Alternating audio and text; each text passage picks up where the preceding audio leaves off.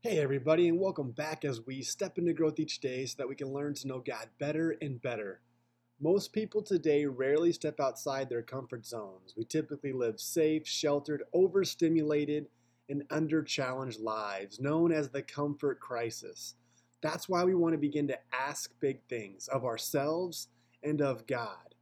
Welcome to day 14 of the 21 days of prayer, where we are focusing in on asking big and making it a daily habit that will hopefully carry on past the 21 days into next month and the year to come.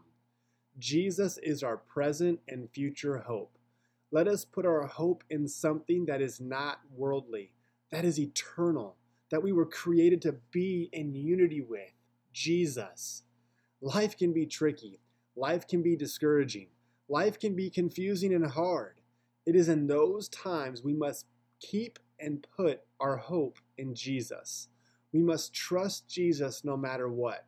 Why, you ask? Well, check out the words from 1 Peter chapter 1, verse 4 and 5, and I quote, God is keeping careful watch over us and the future, end quote. There is a plan. There is hope, even when it does not seem like. Here is my big ask for today. Can we begin to pray that in the midst of sorrow, pain, brokenness, confusion, division, darkness, that we will continue to be a people of hope and pray that those we find ourselves around, our communities, our country, our world, will encounter hope in a way that will lead them to Jesus and literally change the world. Jesus is our present hope and future hope. So, God, keep our steps on your path and help us to choose not to waver from following you. Amen. Are you ready? Let's take a step. Let's grow.